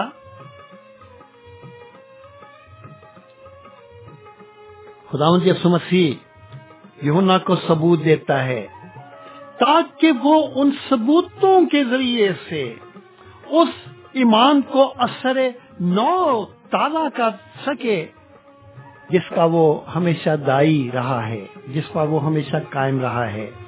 یسوع نے کہا واپس جاؤ اور یوحنا کو بتاؤ کہ تم نے کیا کیا دیکھا ہے. یعنی یسوع نے یوحنا کے شاگردوں کو کہا کہ جا کر یوحنا کو بتاؤ کہ تم نے، یعنی تم شاگردوں نے کیا کیا دیکھا ہے. اور پھر یسوع 6 معجزوں کا ذکر کرتا ہے. پہلا، کیا تم نے دیکھا نہیں ہے کہ اندھے دیکھتے ہیں؟ دوسرا معجزہ، کیا تم نے دیکھا نہیں ہے کہ لنگڑے چلتے ہیں؟ تیسرا معجزہ، کیا تم نے دیکھا نہیں ہے کہ کوڑی اچھے کیے جاتے ہیں؟ چوتھا معجزہ، کیا تم نے دیکھا نہیں ہے کہ بہرے سنتے ہیں؟ پانچواں معجزہ، کیا تم نے دیکھا نہیں کہ مردے زندہ کیے جاتے ہیں؟ اور چھٹا معجزہ، کیا تم نے دیکھا نہیں کہ غریبوں کو خوشخبری سنائی جاتی ہے؟ نوٹ کریں، یسوع نے کیا نہیں کہا. یسوع نے شاگردوں سے یہ نہیں کہا کہ جا کر یوحنا کو بیان کرو کہ میں پرانے عہد نامے کی پیشن گوئی کی تکمیل ہوں جو کہ یسوع کے بارے میں کی گئی تھی. خداوند یسوع مسیح نے، حضرت عیسیٰ نے یہ معجزے گنوا کر ایک طرح سے بتا دیا کہ میں وہی ہوں جس کے بارے میں یوحنا کو جیل خانے کے ماحول میں شک کو گلے لگایا اور جس کے بارے میں یوحنا بپتسمہ دینے والے کے دل میں شک پیدا ہوا اور یوحنا کے شاگرد یسوع سے رخصت ہوئے. تو یسوع نے بھیڑ کو یوحنا کے بارے میں بتانا شروع کیا. مسیح خداوند نے یوحنا کو نبی سے بڑا کہہ کر اس کی تعریف کی اور مسیح خداوند یوحنا کے بارے میں یہ بھی کہتا ہے کہ جو عورتوں سے پیدا ہوئے ہیں ان میں یوحنا بپتسمہ دینے والے سے بڑا کوئی نہیں. کیا تعریف ہے جو کہ یسوع نے کی ہے، ایک بہت بڑی تعریف. لیکن یاد رکھیں کہ یہ تعریف یسوع نے کب کی؟ جب ابھی تک یوحنا کے دل میں شک تھا. ایسا لگتا ہے کہ جیسے یوحنا کہہ رہا ہو کہ یسوع کہہ رہا ہو کہ یوحنا نے تو میرے بارے میں شک کیا ہے اور یوحنا کر سکتا ہے، لیکن مجھے یوحنا کے بارے میں شک نہیں ہے. اگر اس کے دل میں شک پیدا ہو بھی کیا ہے تو اس کے باوجود بھی وہ میرا بندہ ہے. جو شک ہے وہ ایماندار کو خدا کی ملامت کا شکار نہیں ہونے دیتا ہے. اور میرے عزیزو، اسی شخصیت کے ساتھ میں اگلے پروگرام میں، اگلے شو میں آپ کی خدمت میں حاضر ہوں گا. اب خدا کا خادم آپ سے اجازت چاہتا ہے اور میری دعا ہے کہ یہ پاک کلام جو کہ شک کے بارے میں اس ہفتے اور اگلے ہفتے بھی پیش کیا جائے گا وہ آپ کی زندگیوں میں جگہ حاصل کرے. ہم نے ابھی تک غور کیا ہے پہلی بات کہ شک ہر انسانی زندگی کی جبلت کا تقاضا ہے. یہ زندگیوں میں ہر ایک کی زندگی میں ابھرتا رہتا ہے اور بعض اوقات شک ایسا ہو جاتا ہے کہ خدا کے ساتھ گلے شکوے بھی وہ پیدا کر دیتا ہے. میں نے آپ کی خدمت میں پاک کلام کی بہت ساری شخصیات کا ذکر کیا، بلکہ پاک کلام میں جتنی بھی شخصیات پائی جاتی ہیں ان کی زندگی میں کبھی نہ کبھی شک آیا تھا. اور پھر میں نے آپ کی خدمت میں شک کی کیٹیگریز بتائی ہیں، 3 کیٹیگریز. پہلا کہ پہلی کیٹیگری میں وہ شک ہے جو کہ عقل، دانش یا ذہنی شک کہلاتا ہے، اور دوسری کیٹیگری میں روحانی شک ہے، اور پھر تیسری کیٹیگری میں حالات کے حوالے سے شک ہے. پھر میں نے آپ کی خدمت میں یہ بھی عرض کیا کہ بہت سے لوگوں کا خیال ہے کہ شک جو ہے وہ ایمان کی نفی ہے، ایمان کے مد مخالف ہے. جو شک کرتے ہیں وہ ایماندار لوگ نہیں ہوتے ہیں، یا جو ایماندار ہیں ان کی زندگی میں کبھی شک آ نہیں سکتا. پھر میں نے آپ کی خدمت میں یہ بھی عرض کیا کہ بہت سارے لوگوں کا خیال ہے کہ شک کی کوئی معافی نہیں ہے. پھر میں نے آپ کی خدمت میں یہ بھی عرض کیا کہ بہت سارے لوگوں کا خیال ہے کہ خدا کے ساتھ گلا شکوہ ایمان کی کمزوری ہے. گلا شکوہ جو کہ شک سے پیدا ہوتا ہے اور خدا کے ساتھ یہ خدا اس کی ملامت کرتا ہے، خدا کو یہ بات پسند نہیں ہے. اور پھر میں نے آپ کی خدمت میں ابھی تک 2 شخصیات رکھی ہیں جو ایماندار تھے لیکن انہوں نے شک کیا، لیکن خداوند یسوع مسیح نے ان کو اس کے باوجود بھی ملامت نہیں کیا. میرے عزیز، اگر آپ کی زندگی میں ایماندار ہونے کے باوجود شک ابھرا ہے تو اس شک کو اپنے ایمان کے تازہ ہونے کا ایک وسیلہ بنائیں، کیونکہ بعض اوقات ہماری زندگی میں نیگیٹو باتیں پازیٹو یا مثبت اثرات اور مثبت پختگی لے کر آتی ہیں. میری دعا ہے کہ آپ کی زندگی کے کسی بھی گوشے سے اگر کچھ شک ابھرتا ہے تو وہ آپ کو آپ کے ایمان میں جو کہ آپ خدا باپ، خدا بیٹے، خدا پاک روح پر رکھتے ہیں اس میں اور زیادہ مضبوط بنائے. خداوند آپ کو بڑی برکت دے. آمین. 24 hours a day. 103.6 FM. Amber Radio. Call Amber Radio on 01922 722 707.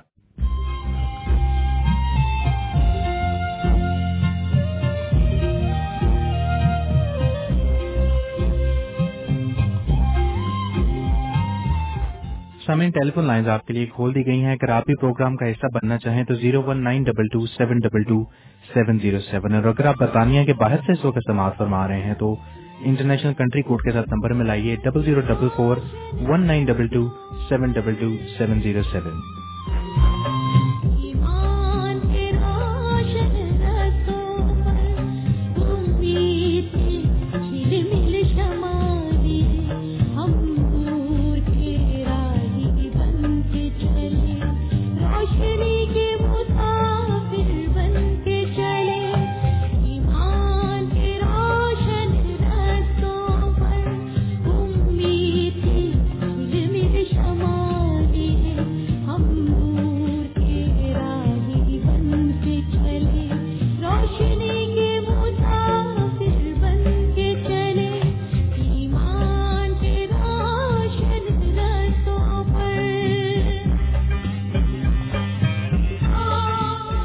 سامعین، آج کے پہلے کالر ہمارے ساتھ موجود ہیں. ہم انہیں خوش آمدید کہتے ہیں پروگرام میں. ہیلو جی، گڈ مارننگ، خوش آمدید پروگرام میں. جی گڈ مارننگ جمیل صاحب، بہت اچھا تھا پروگرام، میں نے سنا ہے. کلام بھی خداوند کے نام کی تعریف ہو اور خداوند اسی طرح اپنے بندے کو استعمال کرتا رہے اور خداوند کا نام جو ہے وہ جلال پاتا رہے. اور آپ تینوں مل کر جو خدمت کر رہے ہیں اس کے لیے خداوند کا بھی اور آپ کا بھی بہت بہت شکریہ ادا کرتے ہیں. خداوند بڑی برکت دے. اور جب ہم خداوند کے کلام کی باتیں سنتے ہیں تو دوبارہ ہماری جو ہے وہ روحانی تازگی کا سبب بنتی ہیں، کیونکہ کبھی کبھی انسان ہوتے ہوئے ہم पीछे चले जाते हैं दोबारा से। और जब रूटीनली हम जानते हैं कि हम इतवार के दिन खुदा उनका प्लान जो है वो सुनेंगे, पूरा आपका प्रोग्राम सुनेंगे, तो एक बड़ी एक तकलीफ का सबब बनता है ये इंसान होते हुए कि इंसान दोबारा से अपना जो है वो अगर कहीं रिश्ता उसका कमजोर पड़ गया खुदा के साथ, तो वो रिश्ता जो है वो दोबारा से मजबूत होता है। तो हम इस और तमाम बातों के लिए, आपकी तमाम खिदमत के लिए और मुसलसल खिदमत के लिए हम खुदा के शुक्र गुजार हैं। खुदा आपको इस अपने नाम के जलाल का इस्तेमाल करे और आपको बड़ी बरकत दे। और मेल साहब और यूनुस साहब और पास्टर जी, thank you very much. God bless you. God bless you too जो साहब, अपना बहुत ख्याल रखिए और प्रोग्राम को सुनते रहिए। खुदा जी, thank you very much. Thank you.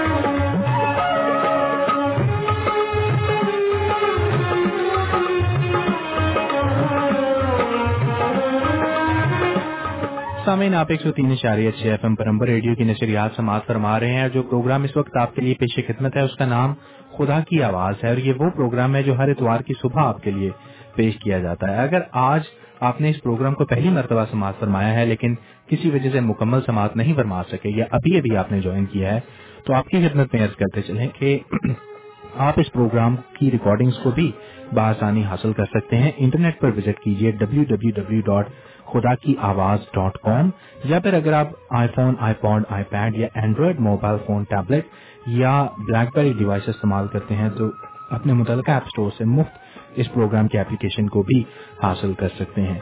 आज खुदा की आवाज का 158वां यानी कि 158 प्रोग्राम आपके लिए पेश किया गया है। गुज़िश्ता इतवार के रोज प्रोग्राम में हमने खुदावंद का शुक्र अदा किया था क्योंकि इस प्रोग्राम को नशर करते हुए मुसलसल 3 साल हो चुके हैं और अब जितने प्रोग्राम हैं ये 3 साल के आगे के हैं और हम उम्मीद करते हैं कि आप इस प्रोग्राम की समाज से बरकत हासिल करते हैं। अगर आप इस प्रोग्राम को सुनते हैं तो हमारी आपसे दरखास्त है कि आप प्रोग्राम की इंतजामिया से राब्ता भी कीजिए। नंबर नोट कीजिए जो आप जब प्रोग्राम एयर होता है तो उसके दौरान बातचीत कर सकते हैं, ऑफ द एयर भी बात कर सकते हैं और पर भी बातचीत कर सकते हैं। नंबर का इस्तेमाल कीजिए 01922722707 या फिर अगर आप ईमेल करना चाहते हैं तो खुदा की आवाज @gmail.com इस प्रोग्राम का ईमेल का पता है, आप इसको इस्तेमाल कीजिए। या फिर अगर आप स्काइप का इस्तेमाल करना चाहते हैं तो स्काइप के ऊपर हमारा आईडी है, خدا کی آواز جس کے استعمال کے ذریعے سے بھی نہ صرف آپ پروگرام کی انتظامیہ سے بات چیت کر سکتے ہیں بلکہ اپنی دعائیہ درخواستیں اور اپنے کامنٹس بھی پروگرام میں بھیج سکتے ہیں یا ان ذریعے سے اپنا پروگرام ایئر پر بھی بھیج سکتے ہیں. ہمارے ساتھ یونس صاحب موجود ہیں جو اپنے آئی پیڈ کے اوپر بڑے مصروف ہیں. تو یونس صاحب کیا کر رہے ہیں آپ؟ Rumel ji thank you very much, آپ نے مجھے شامل کیا. ہماری بہت ہی پیاری سی بہن ہے امن جی, جنہوں نے فون کیا اور انہوں نے پروگرام کو پسند بھی کیا اور انہوں نے کہا کہ اچھا لگتا ہے جب آپ پروگرام کرتے ہیں, مزہ آتا ہے سننے کا بھی. اور وہ کہہ رہی تھی کہ ایک سانگ تھا, انہوں نے کہا جی گوپال مسیح کی آواز میں ہے سچے رب دی بندگی کریے. رومیل جی اگر آپ کے پاس ہو تو ضرور ان کی فرمائش پر پلے کیجیے گا. اور اگر ہماری بہن سن رہی ہیں تو ہم سانگ تو آپ کے لیے ڈھونڈ لیا لیکن ٹائم ابھی اتنا زیادہ نہیں ہے ہمارے پاس کہ ہم آپ کے لیے سنا سکیں, لیکن نیکسٹ پروگرام میں ہم ابتدا ہی آپ کے اس خوبصورت سانگ سے کریں گے اور آپ کو ضرور سنانے کی کوشش کریں گے. یا اگر آپ چاہیں تو کیونکہ پروگرام میں وقت ختم ہوا چاہتا ہے لیکن دعا کے بعد میں جی کوشش کریں گے کہ یہ سانگ ٹھیک ہے بالکل ٹھیک ہے. اگر بہن اگر آپ میری آواز سن رہی ہیں تو ضرور پروگرام کو سنتے رہیے گا. ہم آپ کے طرف سے یہ سانگ سبھی کو سنائیں گے اور ہم بھی سنیں گے, ہم بھی برکت حاصل کریں گے. اور یہ پروگرام ہم اپنے تمام سننے والوں کے نام بھی کریں گے. چمن لال صاحب نے ای میل کیا ہے کہ کبیت میرے نام کریں اور انہوں نے دعائیہ درخواست بھی کی ہے جو ای میل کے ذریعے انہوں نے بھیجی ہے وہ ہمارے تک پہنچ گئی ہے. اور دعائیہ درخواستوں کی جو لسٹ ہے, جو فہرست ہے, وہ پادری صاحب کے سامنے ہے. تو درخواست کریں گے کہ پادری صاحب دعا میں ہماری رہنمائی کریں. اور سامعین اس طرح میں ایک طرح پھر آپ کو بتاتا چلوں کہ اگر آپ دعا کرانا چاہتے ہیں تو ضرور چلیے گا. نمبر ہمارا 01922722707 ہی ہوتا ہے اور یہ پروگرام ہر اتوار صبح 8 بجے سے لے کر 10 بجے تک آپ کی خدمت پیش کیا جاتا ہے. اسی سمے میں آپ اپنے نام بھی لکھوا سکتے ہیں اور دعا بھی کروا سکتے ہیں. دعا کے لیے جیسا کہ ہم ہمیشہ سے کہتے ہیں کسی دین دھرم مذہب فرقے کی قید نہیں ہے, کسی روپے پیسے کی ضرورت نہیں ہے, کسی رنگ نسل کی ضرورت نہیں ہے. آپ جو بھی ہیں انسان ہیں, خداوند کے نام میں یسوع مسیح کے نام میں سبھی کو شفا بھی مل سکتی ہے, سبھی کو برکت بھی مل سکتی ہے. اور اگر آپ چاہیں تو ہم آپ کے لیے ضرور دعا کر سکتے ہیں. اور نام کی یہاں تک بات, اگر آپ یہ چاہتے ہیں کہ آپ کا نام بھی نہ لیا جائے تو یہ بھی ہو سکتا ہے کیونکہ خداوند دلوں کے بھید کو خوب جانتا ہے اور خداوند بہتر جانتا ہے کہ کس کو کیا ضرورت ہے. ہم دعا کریں گے اور ہمارا ایمان ہے کہ خداوند ضرور سنے گا. تو چلتے ہیں پادری صاحب کی طرف اور ان سے ریکویسٹ کریں گے کہ وہ خداوند کے حضور دعا کرے. اور پادری صاحب میں ایک بھی یہ بھی ریکویسٹ کروں گا کہ ہمارے پروگرام کو اپنی دعاؤں میں ضرور یاد رکھیں کیونکہ خداوند کے فضل سے اگر پروگرام کو ہم اسی طرح چلاتے رہے تو خداوند کی برکتیں بھی ہم حاصل کرتے رہیں جس کے لیے کوئی شک نہیں ہے. اور میں یہ دعوے کے ساتھ کہتا ہوں کہ مجھے اس پروگرام کے دوارا بہت ساری برکتیں ملی اور خداوند نے ڈھیروں کے حساب سے مجھے اپنی برکتوں سے نوازا. یہ خداوند کی محبت, خداوند کا پیار اور اس کی شفقت ہے جو ہمارے اوپر کرتا ہے. اور سامعین اگر آپ سنتے ہیں تو اس امید و ایمان میں ضرور خداوند کے ساتھ لگے رہیے گا کہ خداوند آپ کو برکت. یہ کبھی نہ سوچیے گا کہ آپ بیٹھے ہوئے ہیں اور آپ کے چھت کے اوپر سے کچھ گرے گا وہ برکت ہوگی. برکت آپ اپنی اولاد کی اچھی تعلیم کی صورت میں بھی آپ کو برکت مل سکتی ہے. اچھا یونس صاحب, آپ نے بڑی خوبصورت ڈیفینیشن کی ہے برکت کی, اس کی کوئی بیک گراؤنڈ تو نہیں؟ نہیں بیک گراؤنڈ ایسی نہیں ہے کیونکہ اکثر اوقات ہم سوچتے ہیں شاید برکت اسی کو کہتے ہیں جو بغیر سوچے سمجھے گھر میں کسی بیک رستے سے آ جائے. اور برکت وہ نہیں ہوتی, برکت مختلف کام کاج میں برکت ہوتی ہے, روپے پیسے میں برکت ہوتی ہے. اور اگر آپ غور سے دیکھیں اور ریئلی ایک بہت خوبصورت بات ہے, آپ کی اولاد اگر نیک پیدا ہوئی ہے تو یہ خدا کی برکت ہے, اگر وہ نیک اس کا اعمال نیک ہے تو یہ خدا کی برکت ہے. اور ان برکتوں کو ہمیں سویکار کرنا چاہیے, ہمیں انہیں قبول کرنا چاہیے اور اس کے لیے ہمیں خداوند کا ہمیشہ شکر ادا کرنا چاہیے. اور ایک اور ریکویسٹ جو ایڈ کرنا چاہوں گا کہ پاکستان, انڈیا اور یو کے لیے بھی دعا میں ممالک کو یاد رکھیے گا. جی بالکل, جی بس. سامعین اور ناظرین, ہماری دعا کا کچھ اس طریقے سے رہے گا سیٹ اپ کہ ہم تین مل کر دعا کریں گے, یونس صاحب اور امیل صاحب اور میں خدا کا خادم. چنانچہ آپ بھی ہمارے ساتھ مل کر دعا کریں. میری درخواست ہے یونس صاحب سے کہ وہ دعا میں ہماری رہنمائی کریں.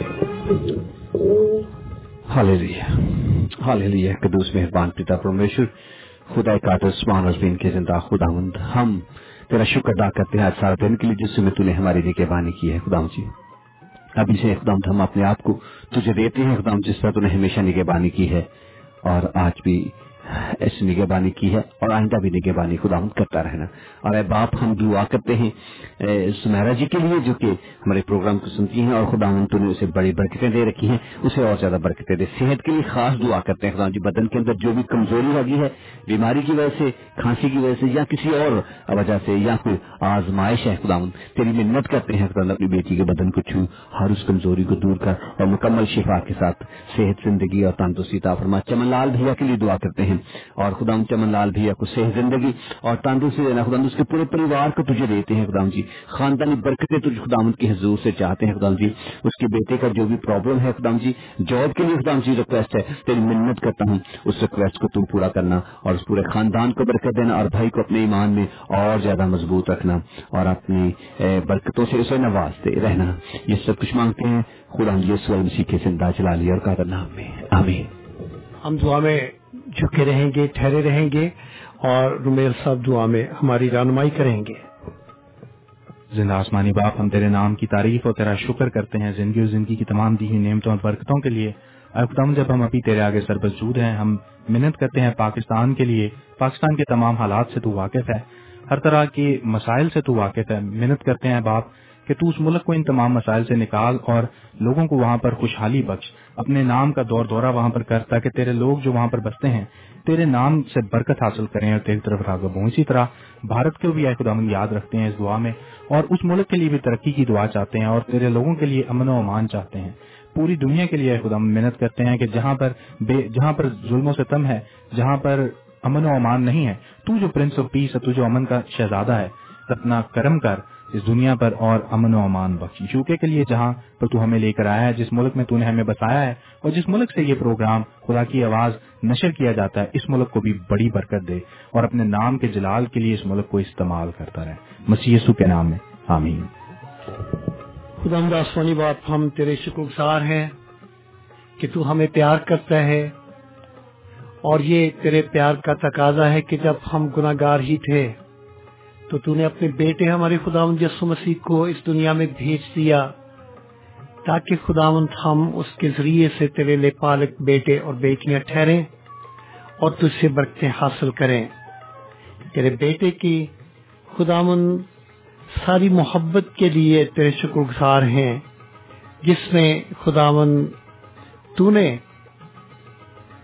इस दुनिया में खुदावंद नूर को चमकाया, क्योंकि तेरा बेटा इस दुनिया का नूर है। खुदावंद, हम शुक्रगुजार हैं उन तमाम मोजज़ात के लिए जो कि खुदावंद यीशु मसीह के ज़माने में उन लोगों के लिए हुए जो कि देख नहीं सकते थे, जिनकी आंखें नहीं थी। खुदावंद ने उन्हें आंखें दी और उन्हें नूर बख्शा, जो कि दुनिया का नूर है, नूर उसी से निकलता है।